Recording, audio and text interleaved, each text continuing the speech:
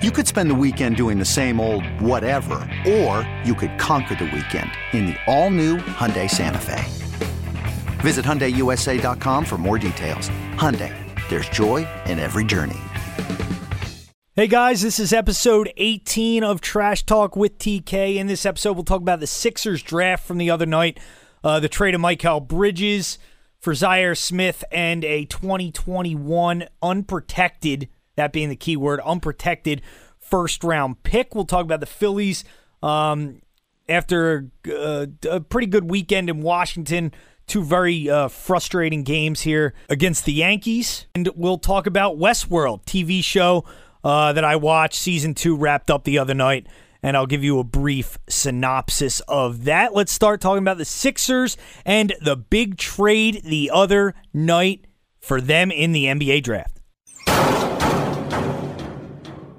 The NBA draft has concluded, and the Sixers take Mikal Bridges with the 10th pick, then trade him to Phoenix for Zhaire Smith from Texas Tech, but the deal, a 2021 unprotected first-round pick that is initially owned by the Miami Heat, traded to Phoenix, and now with the 76ers. And there's been a lot of debate since last week as to that trade and the Sixers dealing Bridges, who seemingly would have been a good fit in Philadelphia, for Smith, who's a little more of a project, probably a higher upside, but maybe not ready to contribute immediately the way Mikal Bridges would have. But the big part of that trade, and the trade is a slam dunk, no doubt about it, home run, no-brainer for the 76ers, is that 2021 first-round pick. That pick could be incredibly valuable down the line. I know a lot of people say, what good is it 3 years from now? You're a team that wants to contend right now. And yeah, you're a team that wants to contend right now, but it can never hurt to have assets down the line. These picks are so valuable in this league. They are gold. And you can use them in a variety of different ways. You could potentially, you could keep it and make the pick in 2021, a draft that is supposed to be one of the most loaded drafts in years, considering the done rule could be gone. That could be the first year where players are allowed to come back into the league straight from college. You could have, or straight from high school, you could have the best players coming out of high school and the best one-and-dones in the same draft, or you could use it, as Brett Brown said in his press conference after the draft, for an established star player. And that's the route that I think the Sixers are going to look to go here. When they acquired that pick, there is no doubt in my mind that the guy Brett Brown was thinking of was Kawhi Leonard. And I don't know if the Sixers are going to end up with Kawhi Leonard. There's certainly a lot of competition out there whenever a player of his caliber is available. I think he's the third best player in the league. Whenever there's a player like that available, that it doesn't come up often that a team would consider trading that kind of player. But if he's going to walk after the year anyway, San Antonio at least needs to explore their options. And when that kind of guy becomes available, there's going to be a ton of interest. And there is a ton of interest. You've heard the Lakers, and you've heard Kawhi has interest in going to the Lakers. The Boston Celtics have been rumored as having interest. They always have interest when these guys become available. But there are a lot of teams that are going to be in the mix for Kawhi Leonard, and that price will be high. The price will be high to begin with to get a player like that. But when you have a ton of teams, and there could become a bidding war, you need assets. You need firepower to go get a guy like that to make your offer stand up and be competitive with some of the other offers out there. And that 2021 draft pick from Miami that the Sixers were able to acquire is huge in that regard. It makes them a real player. Before having that pick, it would have been really difficult for the Sixers to make an offer that would compete with a team like Boston that has assets for years. The Sixers didn't have much more collateral in terms of valuable picks down the line. Thanks in large part to the move Brian Colangelo made, trading up to get Markelle Fultz, giving up a very valuable, unprotected Sacramento Kings pick in 20 that Boston can now use in a deal for Kawhi Leonard or a deal for another star player. But this pick puts the Sixers in the mix for a difference maker. That's the thing. When I hear people talk about Mikal Bridges, and yeah, he would have come in. He'd have been a nice player. He'd have filled a role. He'd have contributed to this team right away. But Mikal Bridges isn't changing your team. He's not. He's a role player. A role player that, in a lot of ways, has been a bit overrated in this town for no other reason than he went to Villanova. People have kind of made Mikal Bridges into something that he's not. And I think a lot of that is because he went to Villanova. He's a local kid. His mom works for the organization. And yeah, it's disappointing for the kid that he got traded. You can understand the emotion of it. And he said right after the selection that he was so happy to be a Sixer and play for his hometown team. But this is a business. This is a business. And when people say the Sixers didn't handle it correctly, I don't know how else they could have handled it. You know, they're waiting. They make their pick. And I believe Brett Brown that he made that pick with the full intention to keep Mikal Bridges. But when the pick gets to Phoenix and it's 16 and they call you then and Zaire Smith's still available and they ask you if that's somebody you're interested in, and they offer that 2021 pick, you got to do the deal. You can't take Mikal Bridges' emotions. You can't take his feelings into account. You need to do what's best for your organization. You need to do what's best for your basketball team, not just now, but moving forward into the future. And what gives you the most options to get better going into the future? And there's no doubt that this move does exactly that. And we don't know what that pick's going to turn into. Maybe the Sixers traded for Kawhi Leonard. Maybe they hold on to it. Maybe they trade it next year for a different player. Maybe they keep the pick in 2021. Nobody knows exactly what is going to come of that pick. But what we do know is it's an incredibly valuable asset to have in your back pocket. I know a lot of the anti-process people hate that word asset. Well, they're dumb. That's dumb. It's dumb to think that way. It's short-sighted and narrow-minded to think that way. You need to take the future into account. And that leads me to Brett Brown and why I am more confident than ever that Brett Brown can capably lead this organization into the future. My concerns going into draft tonight were that Brett Brown, being the head coach of this team, would have conflicting interests. And that normally you need a front office. You need your guy who's running the front office, running the draft, your general manager. You need that guy to be taking the future into account. And the head coach is the guy who's more about taking the present into account, putting the best product on the floor now. And my fear was that Brett Brown would do everything in this draft just to, get that extra win or two this year, get the guy that would help him the most this year. But that move that Brett Brown made reeked of a man who has the long-term future, the long-term best interest of this organization at heart. That is a shrewd, long-term move to go get that selection. Because, yeah, I do think he wants to use it now. I certainly think Brett Brown, especially after his quotes where he says we're star hunting, yeah, I think he does want to use that pick now. I think he wants to go get Kawhi Leonard, a guy who he has a history with and one of the top players in the league. But still, this is a good long-term move to have that selection. And yeah, he gave up a guy who might help a little more this year. But it was the right move. And if you don't think that was the right trade to make, you don't know how the league works. It's that simple. You don't know how the league works. Draft picks are valued so highly in this league, especially when it comes to trade collateral. You need those picks. You can't just get a guy like another big-time player with guys on your roster.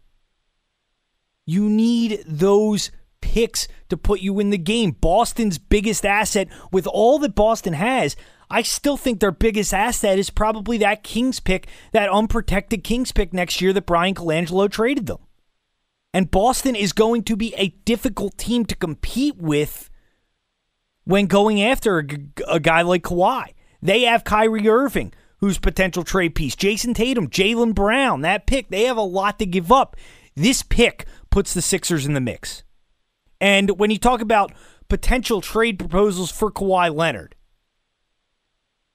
what I look at as the deal that I think might get it done, and I do this, Markelle Fultz, Robert Covington, the 2021 pick, and next year's first-round pick. That's a lot. That is certainly a lot to give up, especially if you believe in Markelle Fultz. I'm a little skeptical of Markelle Fultz, but I think a lot of people still believe in him and still think he can be a really good player. But I do that. And I think I'd have to consider doing that even if Kawhi Leonard does not agree I'm doing an extension. Bring him in here and see if you can convince him to stay. See if coming in and playing with Ben Simmons and Joel Embiid is enough and playing in this town. I think it could be. And this puts the Sixers in the mix. That's the biggest thing. This makes them real players, and it was such a brilliant move by Brett Brown to pull this off. Brilliant, brilliant move. Really, when you think about it, an incredibly lopsided trade that Phoenix would give up an unprotected picks in this league never get traded. Never. And they gave it up for Mikal Bridges. And that's why they're the Suns. They're a poorly run organization. That was not a smart move for their part. Was not. It was an incredibly smart move for the Sixers and a perfect draft night scenario for them to get an extremely valuable piece for the future. Now I'll talk a little bit about the Phillies, and Phillies dropped the first two games of their series at home to the Yankees. It's been a pretty lackluster, frustrating series so far. Phillies have not been very competitive. Lose a close one Monday night, are pretty much dominated by Luis Severino on Tuesday night, and it's been a rough series to watch. The offense really has not done anything. As I said, Severino just dominant on Tuesday, and it's been annoying with all the Yankee fans coming down from New York. They've taken over the stadium. Much has been made over that, and I have trouble blaming Phillies fans at this point. I know there's been a lot of heat put on Phillies fans as far as why is the attendance not better? Why are the fans not going out to the park? And, it's really not abnormal for that to be the case with a team in their position.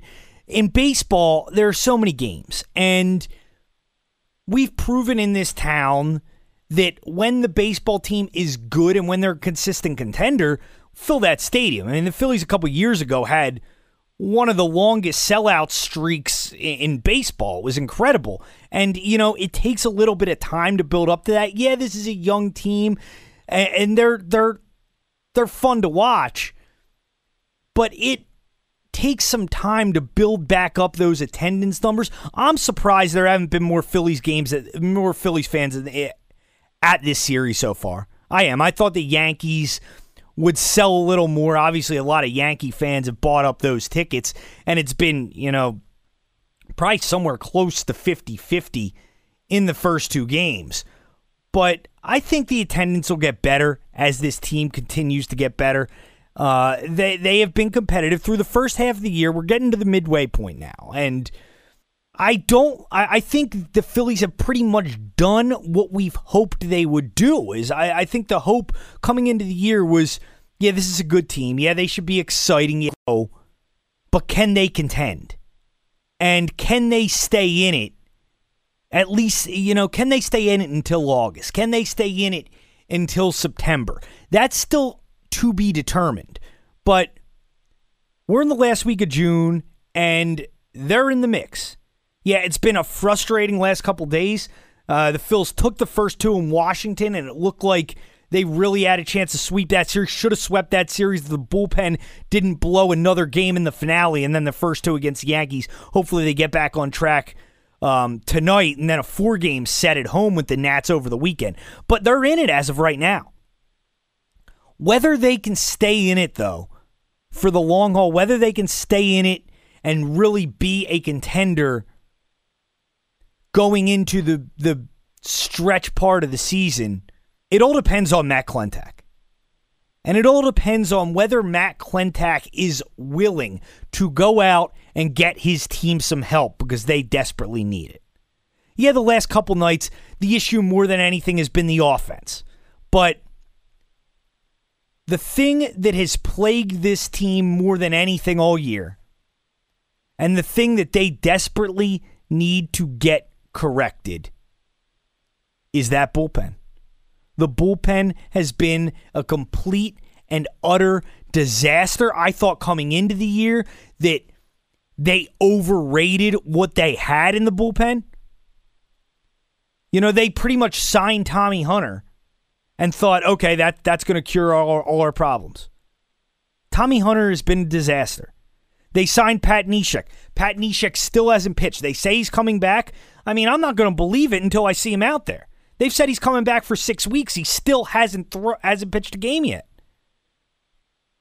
And I don't know. I kind of question Pat Neshek's desire to get back on the mound, whether that's fair or not. I found it odd that Pat Neshek went through all spring training, didn't say anything about his arm, and then on the morning of opening day,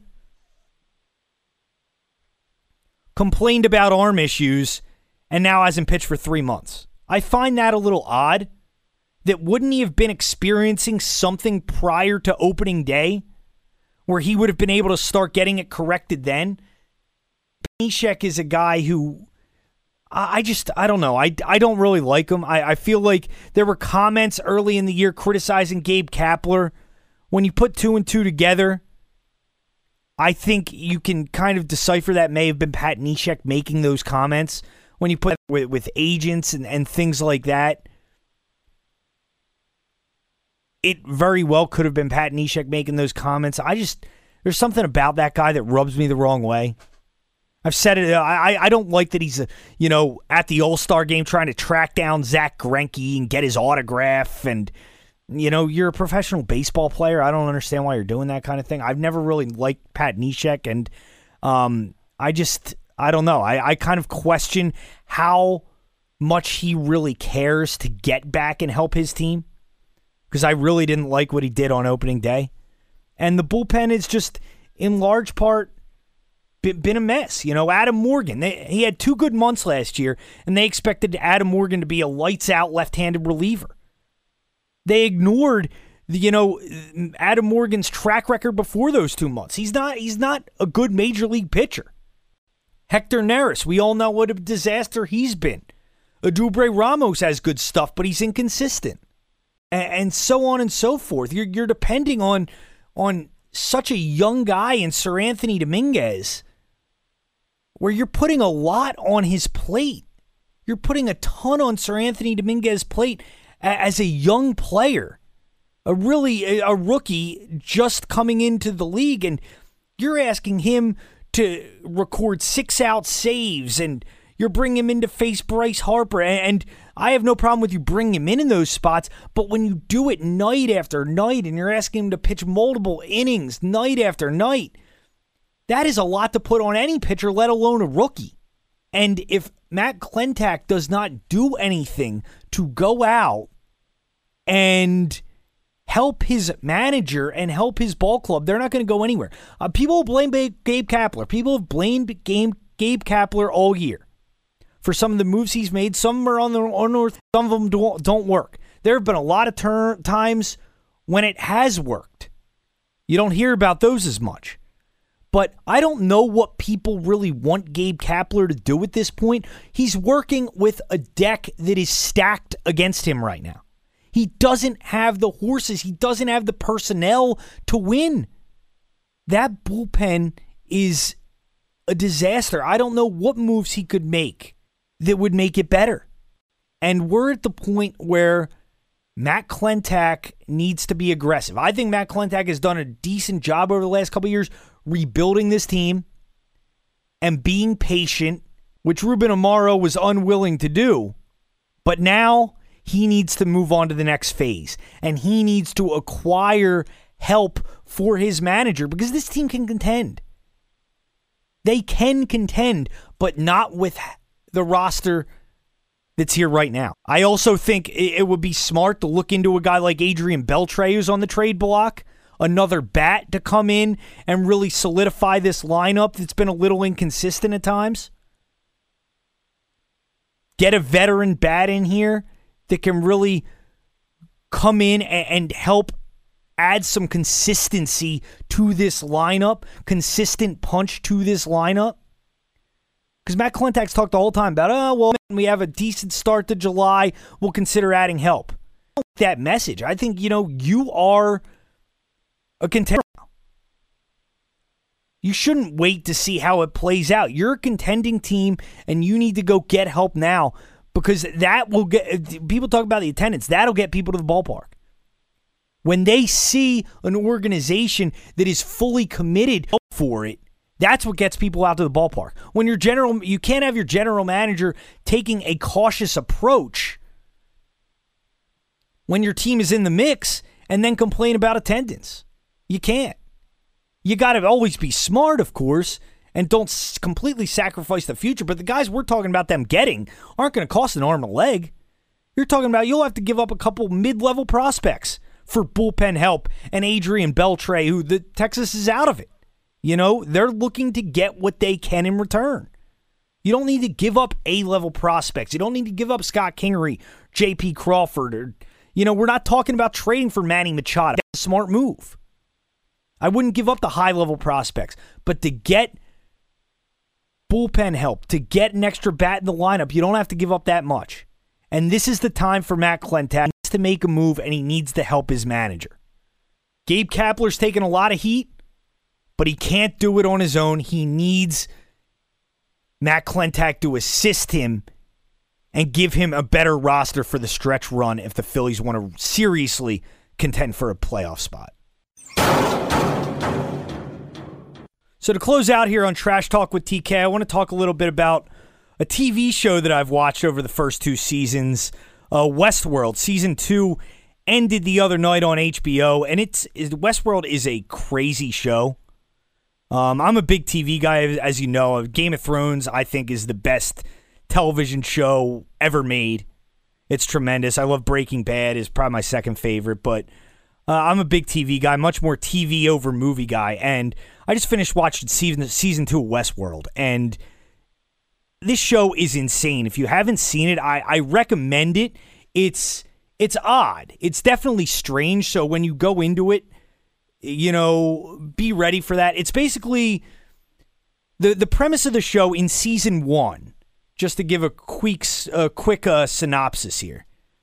It's basically an amusement park where it's an amusement park for adults, and people come into this amusement park and it's populated by robots, essentially, which are called hosts. They call the robots hosts.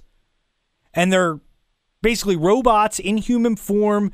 If you don't know the difference, you could talk to them and not know the difference between a human and a host. But they're basically there for the guests' amusement. And the guests can pretty much do whatever they want. They can kill the host. They can, use the hosts in any way that they see fit. And season 1 kind of is about the awakening of the hosts as far as gaining self-awareness and understanding the reality and understanding that they are, genetically made up and they are basically just there to be tortured, basically, by the hosts and used in whatever way possible. And season 1 ends with them kind of starting an uprising. And season 2 dives deeper into it and is basically a war within the park between the humans and the hosts, but it evolves because what was not revealed in season 1 and what is really the big issue of season 2 is all these years, this is set in the future.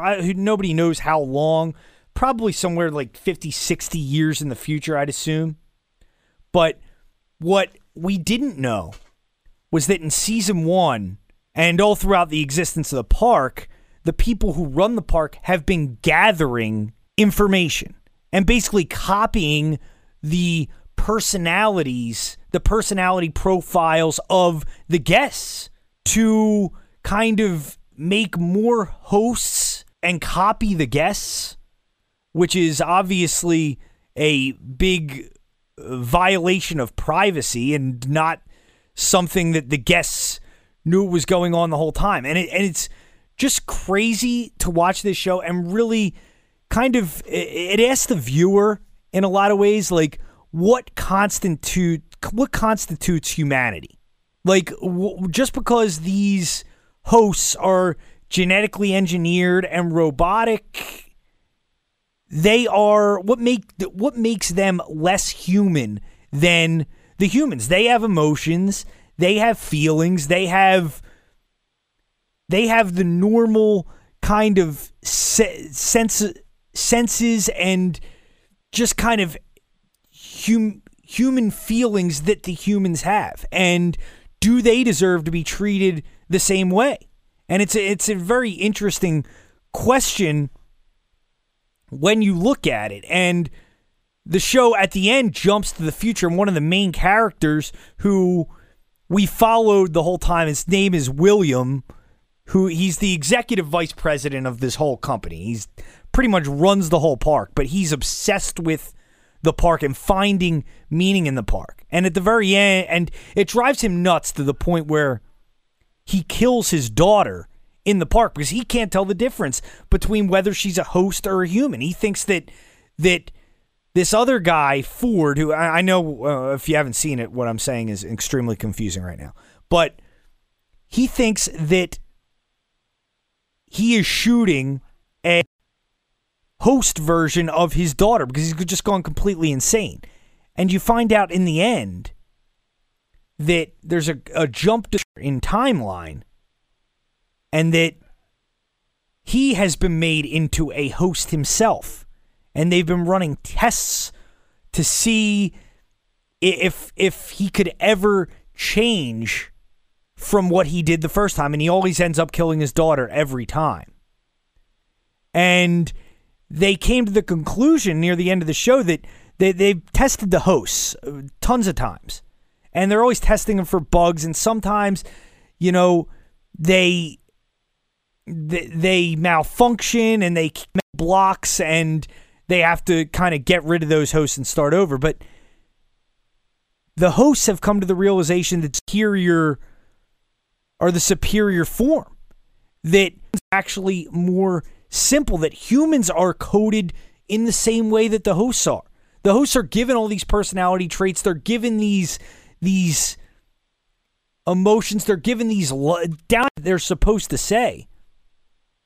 But it's interesting that in the end, they come to the realization that humans are even simpler and that humans are coded in the same way. And it's a really interesting show when you look at just free will. Who has free will? Do the hosts have free will? Do humans even have? Everything we do kind of something that's already pre-coded in us. And it's a really interesting show. I recommend it. And if you haven't seen it and you find the last 7 minutes of what I've been saying extremely confusing, I totally understand. But I hope I made myself somewhat clear. I doubt I did. But if you understood any of what I said and find what I said interesting, I'd recommend Westworld because it's a pretty good entertaining show, and it makes you ask a lot of interesting questions, just, dealing with humanity and free will. So I highly recommend it. That'll do it for Trash Talk with TK. I'll be back Next week, we'll talk about, I guess, NBA free agency. Starts this weekend. LeBron situation, where that stands. Who knows whether this stands? They do. Hopefully, we'll get to discuss. I'll be on WIP this weekend, Saturday into Sunday. Actually, free agency opens that night at midnight. So we'll be talking about all the rumors swirling around that night, 2 to 6 a.m., Saturday into Sunday, Radio 94 WIP. That'll do it for Trash Talk with TK. Thank you guys for listening. I'll talk to you next time. Okay, picture this. It's Friday afternoon when a thought hits you. I can spend another weekend doing the same old whatever, or I can hop into my all-new Hyundai Santa Fe and hit the road. With available H-Track all-wheel drive and 3-row seating, my whole family can head deep into the wild. Conquer the weekend in the all-new Hyundai Santa Fe. Visit HyundaiUSA.com or call 562-314-4603 for more details. Hyundai, there's joy in every journey.